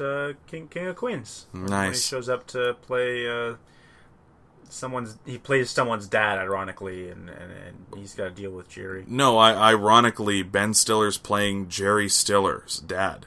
Arthur's rehashing an old memory from when he's a kid. His dad is... Oh, is that how that... Is okay. Ben Stiller, okay. And then there's just a young guy playing Arthur. I thought he was playing Kevin's dad from a flashback, but Kevin James's? Yeah. No. Okay. No. Okay. No, that's actually... No, that's so... pretty Yeah, cool. it's even funnier. He's playing his dad's dad. Nice. Yep. Tell your dad. Yep, tell your dad. Number 4 for me is Ruben I thought Pfeffer that was your number 4. from Okay. Along Came Polly. Nice, Ruben Pfeffs. Yeah. You know what? This was one of the probably the first film that I watched thinking oh shit, Ben Stiller can act. You know what I mean? It just kind of 04, everything before that was kind of I always sort of thought that Ben Stiller wasn't funny when I was younger, because I couldn't really I didn't appreciate it. I didn't get it. Yeah. And now I get it. And you know what I mean? He's a perfect straight man who just plays this uptight sort of person usually. It's great. Yeah. No, it is. Fantastic. That was your number 4, Ruben Pfeffer? Number 4. Nice. My number 4, Tug Speedman from Tropic Thunder, 2008. Basically, Ben Stiller is the greatest action star on the planet. He's in all these stupid, cheesy, sort of fucking superhero action movies. He's Chris Pratt, basically. And, yeah. And then now he's trying to make this war movie. Somebody left the fridge open. Yeah. And it's Scorcher 6. Global meltdown. Yeah. It's great. He's fantastic in the movie. He gets kidnapped at one point by, these backwoods sort of fucking drug cartel. And he has to react his entire movie Simple Jack, where he plays a young, slow boy. And it's incredible. Slow boy. Yeah. Listen, there are so many things about Tropic Thunder that are underrated as fuck, but Ben Stiller is sort of the main character, and again, he's fantastic. And what I think helps Ben Stiller's contributions to that movie is that he wrote it. Yeah. So, yeah. Ben Stiller, number 4, Tug Speedman. Number 3, it's a double whammy. Greg Fokker for Meet the Parents and Meet the Fockers. So okay, do you prefer his performance in either movie, or either movie over the one or the other? See, because you also could have said Little Fockers. No, I didn't like that one. Yeah. I think I prefer Meet the Parents, but I find that the overall the supporting cast of Meet the Fockers is so perfect. They did a really good job with Meet the Fockers. Oh my god, it's you're right. there's more physical comedy, I think, that's funnier about Meet the Fockers, whereas the actual script of Meet the Parents is funnier. Yeah. You know, They took the best parts of Meet the Parents and They brought didn't- it with them. and they did a then great added- job with the character development, man. Like, everybody's the same character in Meet the Fockers than they were in Meet the Parents. Like, there's no weird sort of, you know, character development that doesn't make sense. Oh, as I like, became a doctor. No, you're still yeah, a nurse, exactly. No, you're Greg. still just a nurse. Yeah. Yeah. That was fantastic. Even the opening scene in Meet the Fockers, where like now everything at the airport's going right, whereas it went wrong the first movie. Like, just little shit like that. It's great. This is probably the go-to role I think of when I think of Ben Stiller. Like when Okay. someone says Ben Stiller, I think. But of, it's not the I think of funniest for Greg. you. Yeah. No, it's not the funniest, but it's probably the most prominent. Yeah, I'm curious to see what else he got up there. I mean, I think I know, but okay. Are you done with? Yeah. I'll get there. Yeah. I'll get to Meet the Parents in a minute. So You gotta milk the nipples of the cat. I have nipples, Greg. Yeah. Could you milk me? My number 3 is Hal L, the nurse from Happy Gilmore. There's so many things I love about Happy Gilmore, but I honestly would have to say my favorite part of the movie is Ben Stiller, which is saying something, because it's one of my favorite comedy movies of all time, and as you mentioned, Ben Stiller has, I'm gonna say 7 lines, like, not a lot. He is just an asshole. He's the devil. He makes Happy Gilmore's grandmother want to die, and it's hilarious. It really is. Yeah, Number 2 for me, Tug Speedman. nice, Tropic Thunder. nice. Tug Yeah. Speedman. Yeah, fantastic. His commitment to the character above all else. This movie shall be made. It will be made. It will be glorious. Someone get me my TiVo. Oh man, I killed a panda. Matthew. You killed Amanda? It's probably not even a real name. That's probably not even a real name, dude. Oh, Tug, you can't scare me like that, Tugger Nuts. What? Say No it. TiVo. Say it with me, buddy. You mama make me happy. Keep working on the crying, my man. If he cries, you cry harder. I like how we just quoted like 6 quotes from the movie, and none of them were Ben Stiller. You know the most disappointing thing about this trio of top 10s we're going to be undertaking is just the simple fact that Owen Wilson was supposed to get that role. He couldn't because of certain things going on in his life, so they gave it to Matthew McConaughey. Oh my god, but like... Could you, McConaughey kills it, but could you imagine Wilson in that role? I mean, it would be good, but dude, McConaughey... Do that to me, Tugger Nuts. McConaughey being McConaughey, I think makes that funnier. But it's hard to say. It's hard to say. It's hard to say. I don't know. Like, I wouldn't change it for the world, that's for sure. But, yeah. No TiVo? Yeah. No, TiVo. Tugger Nuts. He fucking runs in on Tom Cruise, eh? Listen, fuckhead. My client has a contract. I'm incredibly busy. Why don't you take your contract and go fuck yourself? Yeah. Okay, that's number 2. My number 2 is Greg Focker, Meet the Parents. Nice.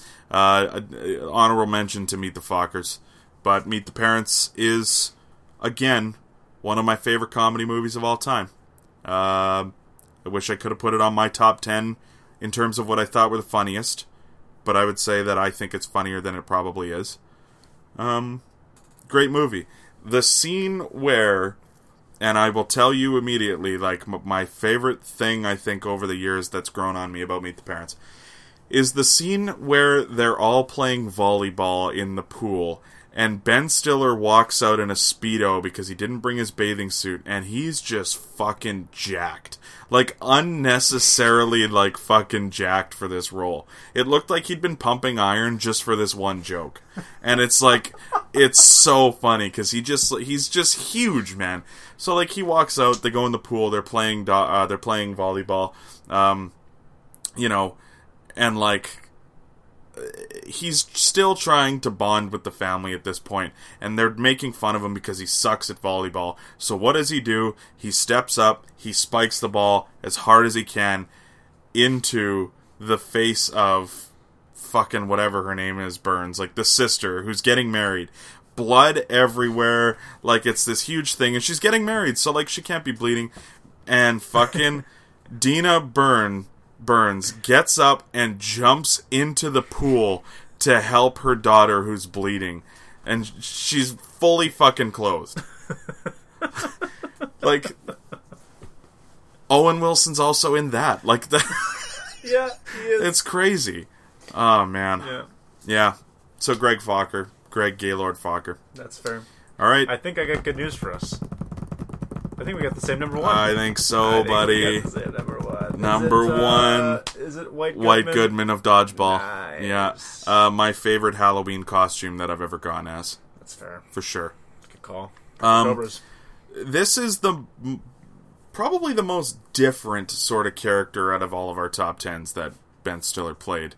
Because... You mean an evil gym tyrant? Yeah. It's kind of weird. Yeah. Who's really good at dodgeball, apparently. Like, fucking somehow is still the best player on his team. That doesn't make any sense. He's got all these ringers in.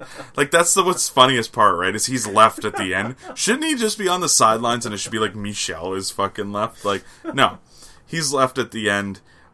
This movie's incredible, but the best part, and I can say this for sure, the best part of the movie is Ben Stiller's character. You know, because he's so stupid. And, like, is just like this classic sort of gym head, you know, pumping iron and nothing else to him sort of character. I think my favorite part is when they're at the bar and, like, Globo Jim shows up and fucking Vince Vaughn looks at him and he's like, "Hey, White, good to see you. Did Nazi Camp get out early tonight?" And Ben Stiller looks at him and doesn't miss a beat and goes, "Yes, it did." Nobody makes me bleed my own blood. Yeah. Like, just so many classic lines. Friend Stellan Romanovich from fucking Romanovia. Yeah. Oh, it's fantastic. It's great. Vince Vaughn also in this film. Yes. No Owen No Wilson, Owen I guess, Wilson. though. No. We do get Rip Torn, though. That's a nice treat. And another appearance by Hank Azaria. And Jason Bateman. It's not a great... Right, you are, Pepper. Yeah, Pepper. Yeah. Yeah, man. Watch Dodgeball. If you've never seen Dodgeball, you should watch Dodgeball. When's the sequel coming? Like, let's go. They gotta be careful. About time. They gotta be careful with it, but they could do it. Is like These guys are getting too old to be playing dodgeball. Is anyone dead from that cast? I don't think so. Like, Rip Torn's still alive, isn't he? Or is he dead? I don't know. Rip Torn might be dead. He might have died a few years ago, to be honest with you. No, Rip Torn's alive. However, he died in the movie anyway, so I don't think it really Oh, we don't even matters. need him. Yeah, okay, that's true. Everyone That's else too is bad. alive, I think. I guess, yeah. I guess they didn't really kill off. And he's still married to her, which is even better. Because fucking Ben Stiller's married to Christine Taylor in real life. Oh, I didn't know that. Yeah. As far as I know, they're still married anyway, so. Nice. Yeah. Let's do it. Yeah, go. I'm down. Come on. Let's do it. Let's start We the can get Owen Wilson hashtag in the sequel. and- Dodgeball. Yeah. Ooh, shit. There we go. I wouldn't hate that. He could be their new dodgeball coach. Or better yet, they could be like Peter LaFleur could be coaching Owen Wilson's gym because they're trying to win the dodgeball tournament. Something. Sure. Why is it only gyms in the dodgeball tournament? Did they ever establish that? It's just a bunch of gyms. Isn't it? Yeah, I think so. It's Yeah. it's never like the Croatian national team. No, actually, I think the German national team is the one coached by David Hasselhoff. Yeah, you're right. Yeah. Oh, that's Okay. a weird fucking movie. It, like, try to Who do we explain... gotta beat to go to the tournament? Oh, a bunch of 12-year-old girls. God damn you, Bernice.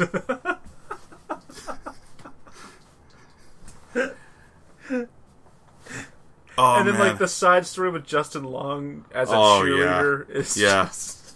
All the side stories, dude. Like, they got a dude who thinks he's a fucking pirate, James.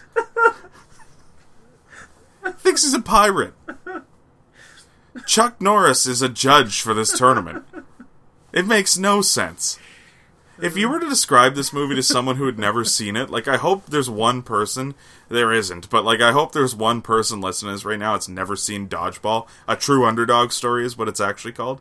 I don't think my girlfriend's seen it. Oh my god. I could be wrong. Do you think she'd like it? No. No, eh? Not a chance. Come on. How would you not like a movie about a dodgeball playing maniac? Two gyms, against each other as they are. Wait. And then they settle it by playing dodgeball. Wait, actors named Jim? No. Like where you work out. Two gyms. Two literal gyms. Fuck. I don't know. I'll go home and watch that tonight. It's 2 o'clock in the morning. Maybe I won't. Maybe not tonight. Michelle. Okay. Perfect. Okay. Well, I think that's it. That's your top 10. Top 10. Next week, top 10 Owen Wilson films. Yeah. Wow. So, yeah, I guess that's it. Follow us on Twitter. Like us on Facebook. You can listen to us on Apple Music, on Spotify, Clomper, Pocket Casts, Anchor, Portugal Radio. Yeah. See. I guess that's it. Si, senor. Donde está la biblioteca? Okay, you got anything else? Got anything out? Go Blues. Okay. Yeah. By the time you are listening to this, or shortly after you hear this, I will I'll have a piece out on Puck 77. I am breaking down this year's Hart candidates, which should be fun. I will also have a piece out next week about what I think the Jets should do in the offseason. So that should be interesting. Nice. Yeah, I'm going to play armchair GM. Should be good. Love it. Run some numbers, Beautiful. Yeah. Okay. See you later. Well, about time for me to be hitting the old dusty trail. I like your hat,